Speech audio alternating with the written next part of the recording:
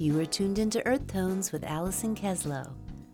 Joining me on the show this week is the super talented and very chill jazz trumpet player, composer, and recording artist Phil Grenadier.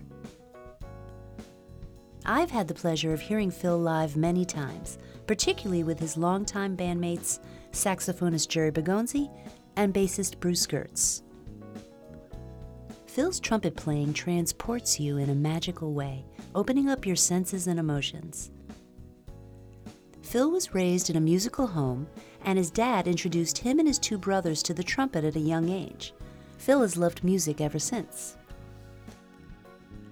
At 16, growing up in San Francisco, he was already working with, as a sideman, such legends as Ella Fitzgerald, Mel Torme, Tony Bennett, Carlos Santana, James Brown, Sammy Davis Jr., and many more.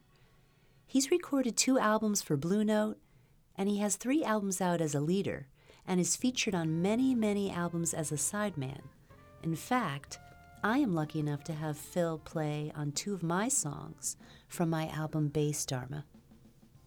In our conversation, we talked about his musical beginnings, musicians he's met along the way, his 2007 tour with John Scofield, his upcoming Pandemic album release, and much more. Phil says, you never know who's listening and who you might meet on the gig, so stay open to who shows up on your path. Phil is endlessly dedicated and passionate in music, and one of the nicest people you'll meet. Here's my conversation with Phil. Good evening, Allison. Nice to see you. Phil, it's great to have you here. It's my pleasure. Thanks for inviting me, Allison. Great to see you. I've been a fan of your music for a long time. Since I was going to Acton Jazz Cafe, gosh, when did you and Jerry start playing at Acton Jazz Cafe? I would think in the mid '90s. I'm feeling, but maybe a Yeah. little later. Yeah, that's what I was thinking. Around the time I was at Berkeley, I was studying with Bruce Gertz, and your music has always transported me through your improvisations and just so creative. I love your work. Well, I thought thank you. I thought I'd start today. I'd love to hear about your beginnings playing trumpet. You grew up in a musical home, and you're from San Francisco? Correct. So your father not only started you on trumpet, but your 2 brothers as well. That's right. My father was a huge music lover, loved jazz, and he played trumpet. And his peak period was in World War II. He was in the Army band, and so that's his era of the big band era, people like Harry James and Benny Goodman. And Yeah. when we became of age, he was super supportive of us and got us all Yeah. into playing trumpet. And my earliest memories of him playing music for me. It's That's so incredible. cool. Yeah, that's good training and big band stuff. A lot of my early training, it was in big band. And growing up in a music home is so special. So it's interesting that not only yourself and your brothers, but so your dad started you all on trumpet. That's an interesting way to get started in music. A lot of the time, people start on piano, but That's true. you took to it more than your brothers. Well, we all took to music for sure. And my brother Larry, who's a famous bass player now, he stuck with the trumpet for a few years. He probably played it through 6th grade or something like that. And my brother Steve, who quickly moved on to guitar, and Nice. so we all played together. We grew up playing. We had a house trio, consequently. That's But great. yeah, I was the only one. I don't think it was the wise choice to stay with the trumpet, but that's what I did. That was, and so yeah, my dad was so supportive and got us, whatever we needed. Great lessons with local teachers, and just driving us to lessons and getting me good trumpets, my brother's amplifiers and instruments. Super supportive. Really, I feel totally blessed by that. Oh, yeah, absolutely. I can so relate to that. My mom being a jazz pianist Oh, wow. and growing up with her playing all the time and gigging and passing on her love of music to me. And not only did you have a musical home and your brothers were also interested in music just like you, and your dad gives you this special gift, but you were in an area where a lot of amazing things were happening musically. Is that right? San Francisco was I mean, it probably still is to some extent, but when I was growing up in the 70s and 80s, it was a real hotbed for great music. You know, California, San Francisco has always been kind of an open-minded kind of situation beyond music, and the music was very everything came together. So there were, you know, we were blessed to have a local radio station that played jazz 24/7. Those are pretty few and far between. So K Jazz Radio turned me on to a lot of things. And showing my age, I would sit there with my cassette recorder on my stereo and record things, you know, and that Mm, was pretty amazing to have that.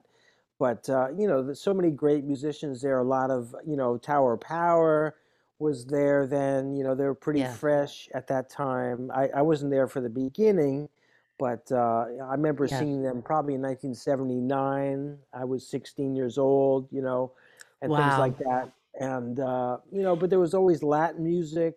There was funk music. There was great jazz. The Keystone Corner was an Mm, amazing jazz club. That's some of my earliest memories of seeing music there. And so that really left a lasting impact in the Great American Music Hall, where mm. you can see national musicians coming, but also a lot of famous people, because the Bay Area was such a paradise uh, to live at that time. It probably still is on some level, though it's quite expensive now to live there.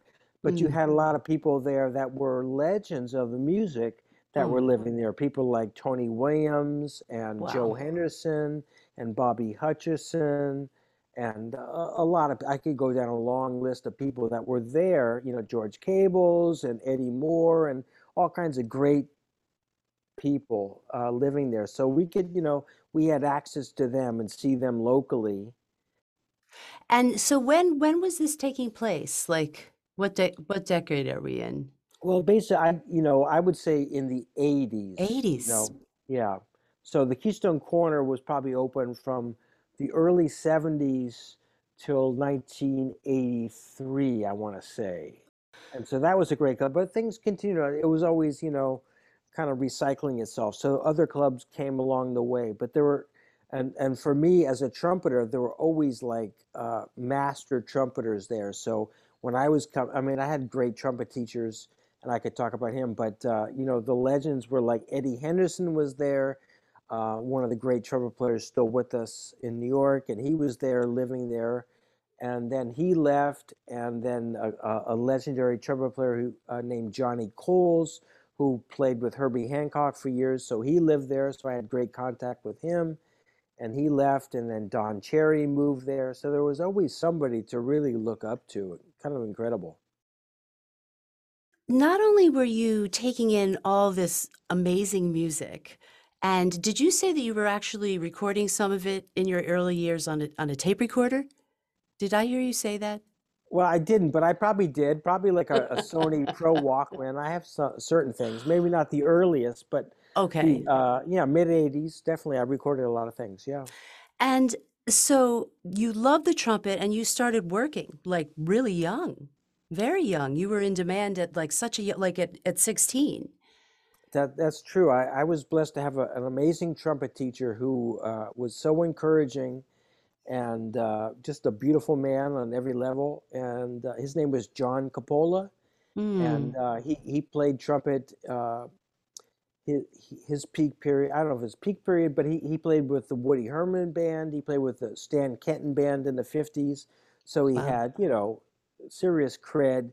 And he was a San Francisco native. Well, he was there for years. So when I started studying with him at 16 years old in high school, um, he took a liking to me and saw my potential and started using me in his bands. He was working a lot. He was very in demand in San Francisco. So he started me out, and like a lot of great things, you do something and you meet 10 other people consequently, and then just kind of escalates from there. So he started me very early as a professional and joining the union and all those things. And Hmm. back then, the work was pretty incredible in San Francisco. So I was able to work a lot. People in the band were quite established, So I Yeah. play, people in those bands, we were just playing shows, kind of not cheesy shows, but background music for people. And Yeah. people like I mean, some of the famous people, Herb Stewart, who was one of the four brothers with Woody Herman, he was playing with us. Frank Tusa, who played bass with Dave Liebman, Lookout Farm. Mm. Vince Ladiano was a fantastic drummer still in San Francisco. He played with Woody Herman and Cal Jader. And Mark Levine was a fantastic trombonist and piano player who worked with Woody Shaw and Blue Mitchell and Cal Jader. Um, and I probably backed up people back then. It kind of filled out my resume where I played with people like Carlos Santana and Wow. Tony Williams and Omar Hakim Mm. and Ella Fitzgerald and Mel Torme and George Shearing. So I'm, like 18, 19, Amazing. 20 years old and getting that experience. So that was pretty impactful, made me want more, if not if at the least. Wow, that's so exciting. And and you also played with Tony Bennett, is that right? That's true. The That's great true. Tony Bennett, who just did 2 nights in August at 95 years old at the Radio City Music Hall with guest appearance Lady Gaga. That's pretty incredible, Isn't right? that God bless incredible? him. Isn't that And I've met him a amazing? few times. I played with him that time, and then I met him. I used to work for a short time, maybe less exciting, but I worked with his daughter, Antonia, Oh, and we wow. and we, and we played at the Lions. Is it called the Lions Den at one of those casinos in Nice. Connecticut? And he came and Okay. hung out with us, so that was good to see him. Oh, Yeah, that's so cool. That's awesome. He seems super cool. I love Tony Bennett. And totally. so this is must be why at age 17, Phil, you're so modest. You were voted best jazz soloist by Downbeat magazine and California Music Educators Association. That's pretty amazing. And so understandably, you wanted more. And so you moved to New York in the late 80s. Is that right? Moved to New York in '88. That was always my dream. I started visiting New York when I was fresh out of high school in 1983. Spent 3 months there with a great friend and visited in '85 and probably another time before I moved. So when I was working, I was saving my money because I knew I wanted to move to New York. And so when I left in '88, New York, San Francisco was popping. So I was probably doing literally 30 gigs a month and Wow. saving my money so that when I moved to New York, I would be able to just not take a job at Starbucks or whatever, the Right. equivalent would be. So that was an amazing, it was a great move for me. I learned so much from that experience and got to play with more people. And there were a couple of people I noticed on your website that were really influential to you, during this time period. One was a saxophone player named Bob Belden. And there goes my text.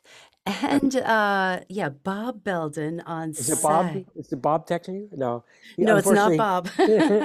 unfortunately, he passed a few years ago. Oh, He was a great, great man and a fantastic sax player and an arranger, a little composing, but he just put stuff together.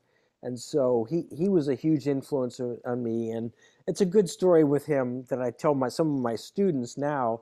Is like sometimes you never know when you're going to meet somebody that's going to really affect your life. And so I was doing a gig that was, it wasn't beneath me, but it was not the most sexy gig where it was like, I was already, out of school, living in New York. I was teaching at the Mannes College of Music, and some student at the New School of Music said, "I'm doing a recital. Would you do that with me?" And I said, "Okay, I'll do it." And so I did the gig, and in the audience was Bob Belden, who was, he had recorded for Blue Note. He had done a few records for Blue Note, the music of Sting, and he had Mm. recorded for other labels before that. Was a pretty well-known guy. Played with Woody Herman for years on saxophone.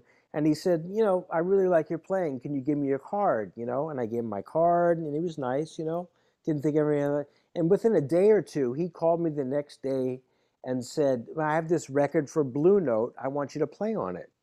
Wow. And it was, Wow. it's like, so I tell my students, you never know, if you can do the gig, sometimes it's worth doing it. And so uh, that was a stacked record. It was a kind of obscure record called Turandot, which was the music of Puccini arranged for jazz. And so it had people like Tony Williams and Paul Motian and Joe Lovano and Wallace Roney, and I'm playing at the Avatar Studio, which was one of probably the best studio in New York, or right up there, with all these great, great players. And so, man, that's a fond memory. And I did a few records with him, and he took me on some great gigs. Very So cool. and taught me a lot about Miles Davis. He was a real Miles Davis aficionado, and he did all the reissues on CDs for Columbia of Miles Davis stuff. He was the producer, so he was like so knowledgeable and Wow. just a great dude. I miss him and love him. Yeah, thankful. Birack, Richie Birack. Can you tell me a little bit about his influence on you during that time with your other dear friend Bob around that same period? Yeah, that was around the same period. Well, I was blessed to get this teaching gig at the Mannes College of Music. And there was a woman in charge who just blessed me with this gig. And consequently, she hooked up this concert through Mannes where I would do this duo concert with Richie Birack. And Richie Birack was somebody that I grew up listening to in high school, where I adored Dave Liebman, the soprano sax Sure. player, and I guess he played tenor before that. And so I listened to this band called Quest, and I grew up on that. They recorded on the label Palo Alto Jazz, which was right where I grew up in California, and so I had this record very early. So I adored this guy, and after learning more about him, I see him on lots of ECM records with Dave Holland and Jack DeJohnette, and all kinds of things, Dave Liebman. And so somehow I got hooked up with him, and it was deemed that we're going to do a duo gig. And so this guy that I totally adore, we started to, I'd go over to his house and play with him, and we basically, with our eyes set to a duo concert, we started rehearsing. And so he taught me so much. And getting to play with him, he's like I mean, there's so many things I could extol his virtues, but he was harmonically super, Mm, super deep. He taught me a lot just about playing, and probably had never played duo before with a piano player. And mm. so I have the recordings of that. It's pretty incredible. I don't love how I played, but there's certain moments where I say, okay, this was pretty amazing experience. So he's still with us, and he's teaching, I want to say, in Germany.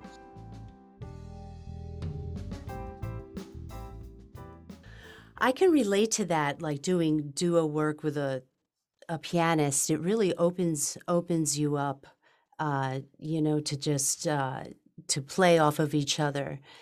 And one thing I also noticed, and I'm going to get some more into your compositions, is that you do a lot of trio work, which I think is so cool. And to start from the basis of the trio, and branch off into different areas harmonically to explore melodies and improvisations. It's a very, very cool thing. When you were in Boston in the 90s, you're also doing a lot of touring. Is that right? Um, A little bit. A little Probably, bit. when I moved from New York, I hadn't toured much. I did a little bit in France and Switzerland, but I didn't really start touring in earnest until the early 2000s. And I've always had these certain things where they kind of are hot for a little while. So in the early 2000s, I would go to Portugal a lot.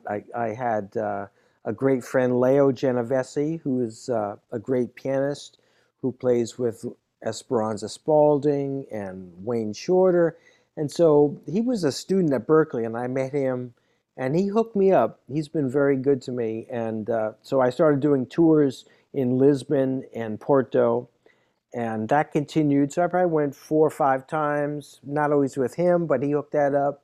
And so that was the start of my traveling. I've Super had different, fun. super fun. Oh, I haven't been back since maybe '09, but I think so. After that, I forget where else I went after that, but in 2007, I got the call from John Schofield. And so that was really 3 years of traveling all over the world. And so that wow. really showed me another level of things. Wow. Oh, wow, that's amazing. That's like one step removed of Jocko. Well, I met Jocko You back did? in. I had a steady gig in, say, like 85 to 87 in San Francisco. We played this after hours club in San Francisco with the great piano player named John Davis, Mm. and the gig was every Friday and Saturday, 10:30 p.m. to 3:30 a.m.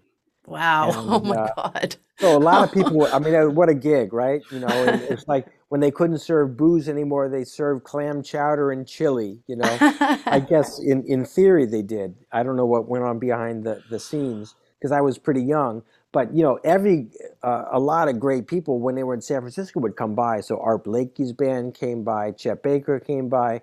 And at that point in time, Jocko was, he was cleaning up in San Francisco with this gentleman named Brian Melvin. And so he'd come by the gig every night. He Mm. would come by and hang out. He never played bass. He played piano. He played Wow. drums. He gave me music. He was super nice. It was Wow. great. But I got to hang out with Jocko. Yeah. Oh man, that's awesome. That's super cool. I love his piano chops, Liberty City and all that stuff. Right. Wow, that's such cool stuff, Phil. But Oh my God. Schofield was something else. Schofield was Ah, was was again just a super generous, just a beautiful man. And I traveled with him for 3 years. Playing all over the world. And the guy was just um, a role model for how to be. I mean, not even to mention. I mean, first to mention his music. Every night was just top notch. No matter how much traveling you do, no matter what goes on, he was like, and just a beautiful guy, just super mm. supportive and there. And and the band with him would be Steve Swallow. So Steve Swallow was Wow, with us for that time, really and Bill super cool. Stewart. Swallow's just a genius too. And again, another guy, super smart, super kind, and just so much Mm. experience. You can just listen to these guys talk about their experiences forever. So that Oh was an yeah. amazing 3 years to travel with them, go to South America. We went to Europe a couple times, for 4 or 5 weeks. Pretty incredible. So that's like one of the biggest blessings of my life to do that. Some of your albums here. So you've done some work with your brother. Is that right? Did he play on one of your albums? Yeah, he did. I mean, we've done some work as sidemen together over the years, but my first two records kind of came about through it's a record label in Barcelona, Fresh Sound, New Talent, and my brother Larry Grenadier, he worked with a drummer in Brad Meldo's band named Jorge Rossi, and Jorge hooked me up with this, connected me with the owner of this Fresh Sound, New Talent. And so I did records. This is a long time ago now, but in 2000 and 2003, I released my first two records, and Larry plays on both of those. Along with And Jeff Ballard on drums. Is that right? That's right. The Who second played? record is Jeff Ballard and Kurt Rosenwinkel and a great piano player named Bill Carruthers.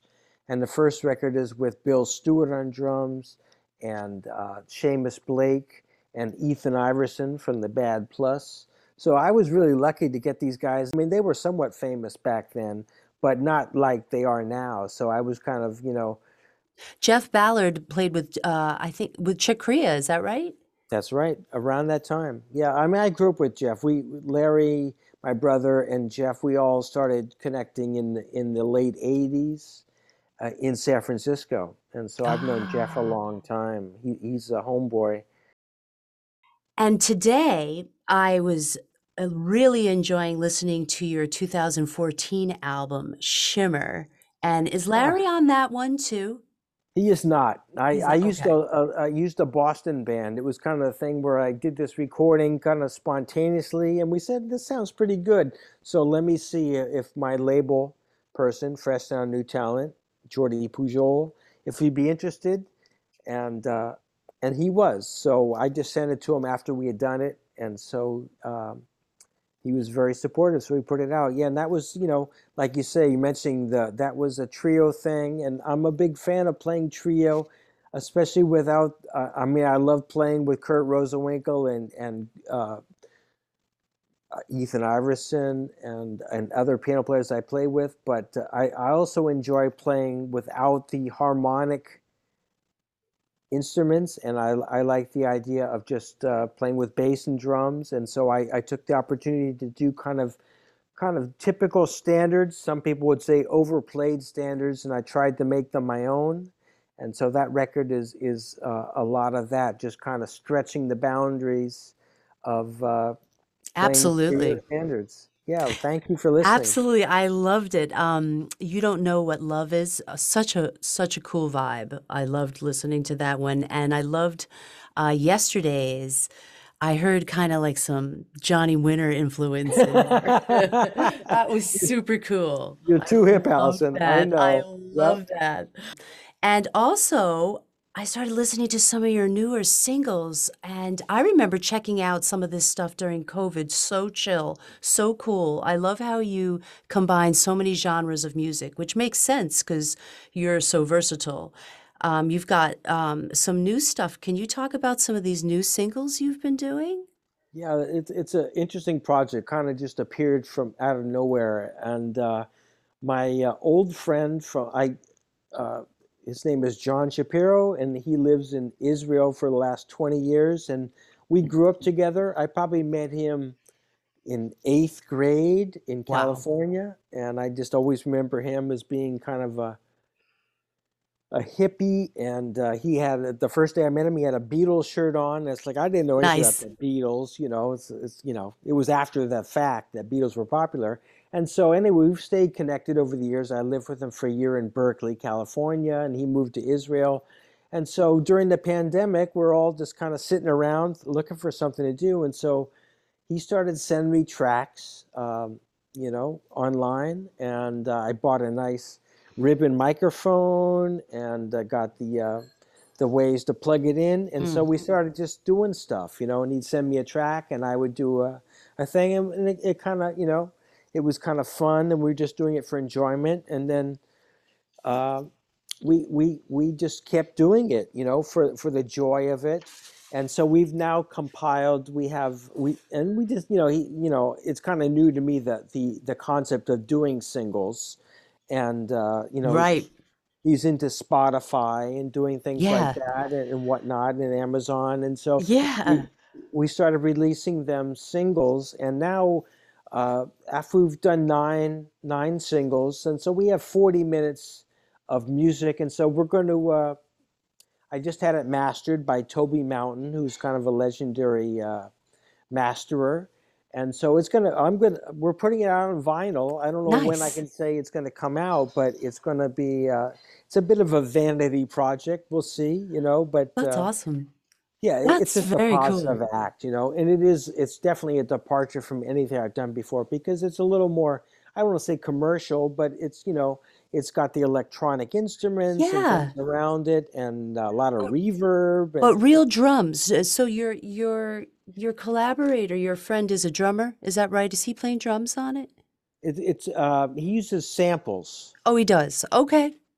So Very he has cool. samples of live drums, but he's a saxophone player composer. So Sounds awesome. it's kind of amazing. Yeah, it's kind of camouflaged. A lot of my friends I play for, they say, "Oh, it's a nice live band. Who's playing bass?" And I was like, I'm not sure that that person has a name.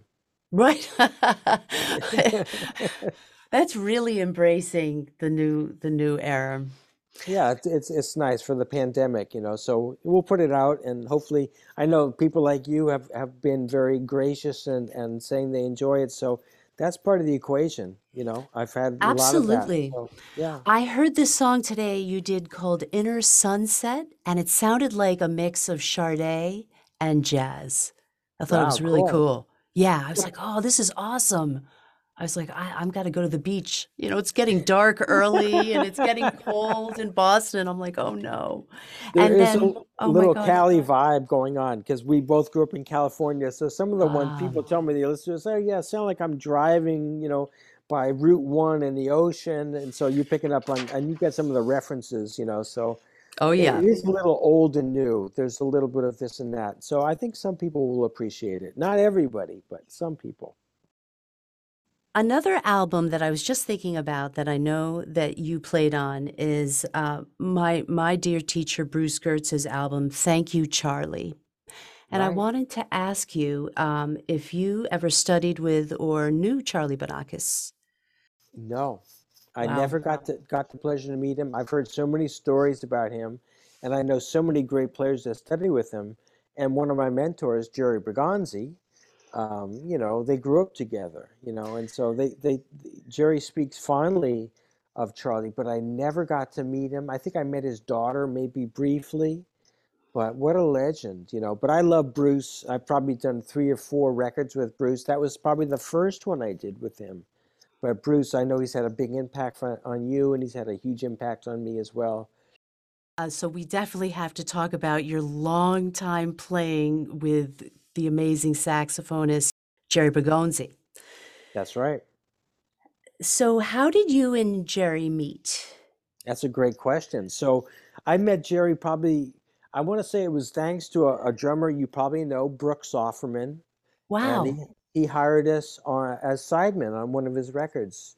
If I was to guess without looking, I'd say 2003. Hmm. And so it was just after I'd done my records, my first records.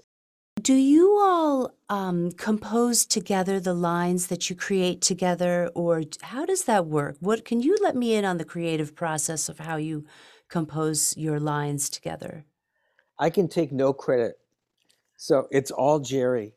And Jerry, and I've been so blessed. We've mentioned, John Schofield as a mentor, my trumpet teacher, John Coppola, but Jerry Bergonzi, and also as well George Garzone, another amazing Yes. sax player and friend.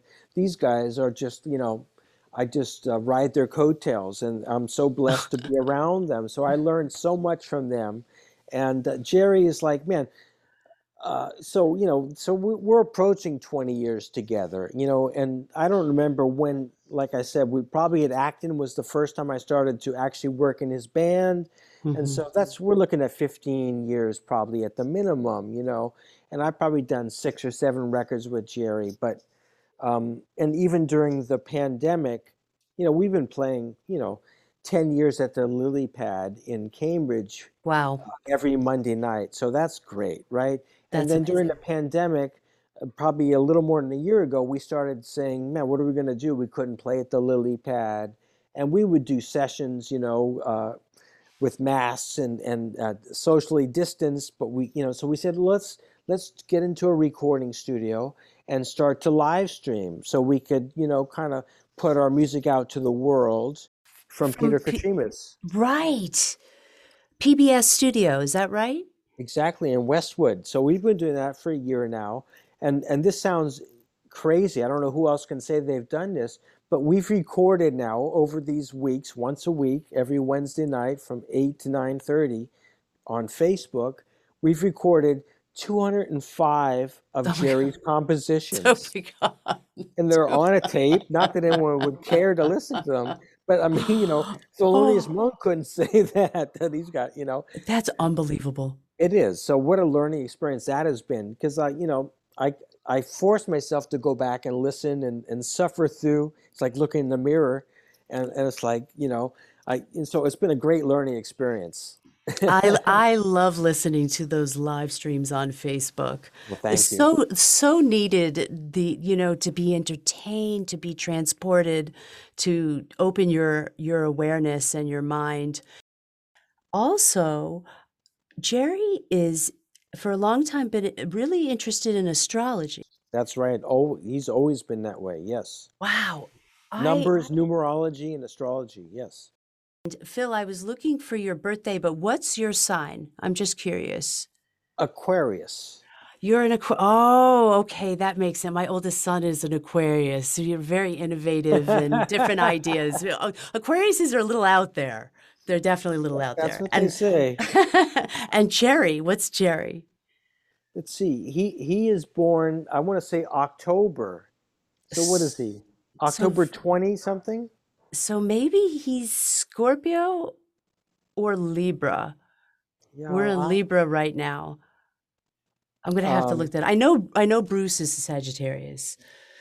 See, Jerry will look at your chart. He'll tell you everything and more than you ever wanted to know, and look at your More than moons. you want to know. I It's really incredible. If you knew your It is birth deep. date, It's deep. it is deep. He goes way deep, and he's got all these charts on his phone and his computer. He's got all these things to modernize. But yeah, very cosmic. He's a amazing man where he looks at music that way, and water and fire and all kinds of. Man, the students that he has at New England Conservatory and before that, they're very blessed to have his influence. I'm blessed to have his influence. He's an amazing man. I would love to talk to him about astrology one day. I've talked music with him before. You're also a professor at Berklee College of Music in the brass and ensemble department. And my appreciation for jazz is deep. It is just so deep. I think it's so important that young people know about this art form and keep keep it alive, and the spirit of jazz and connection through music and improvisation. Why is jazz music such a great pathway to deeper understanding of music? Oh, wow, beautiful question. Well, that's probably multi-leveled. A lot of good can come from that.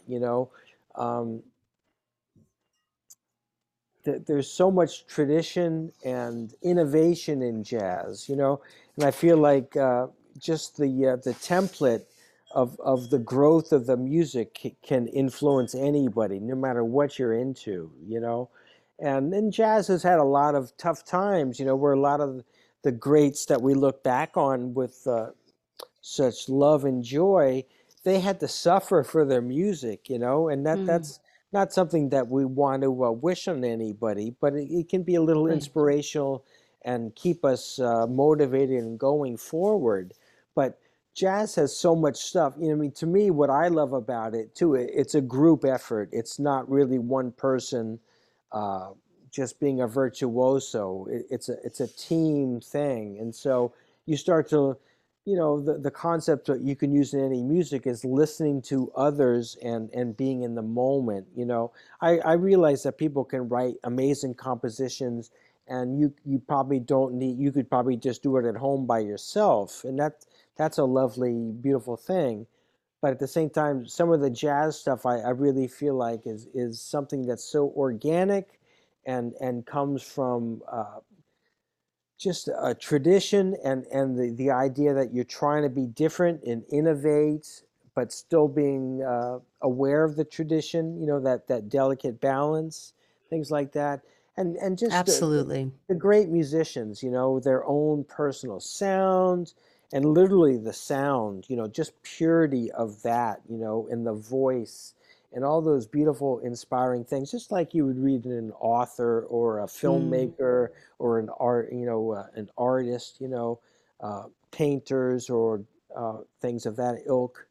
It's like it's Yes. all universal, and so you could take inspiration from all those things, and just like we could take an inspiration from a painter or a movie maker or things like that. It's all kind of in that same realm where you're aware of the past, but you're moving it forward, and your own voice is ultimately what you're going for. And I try to reiterate to my students that same sentiment is like, ultimately, yeah, we're trying to learn, and we can love Miles Davis and John Coltrane and all these people that really inspire us, but ultimately our goal is to have our own voice and what the stories that we want to tell. So I feel like jazz is a great representation of that template or whatever you would say. That's a beautiful answer. That is so true.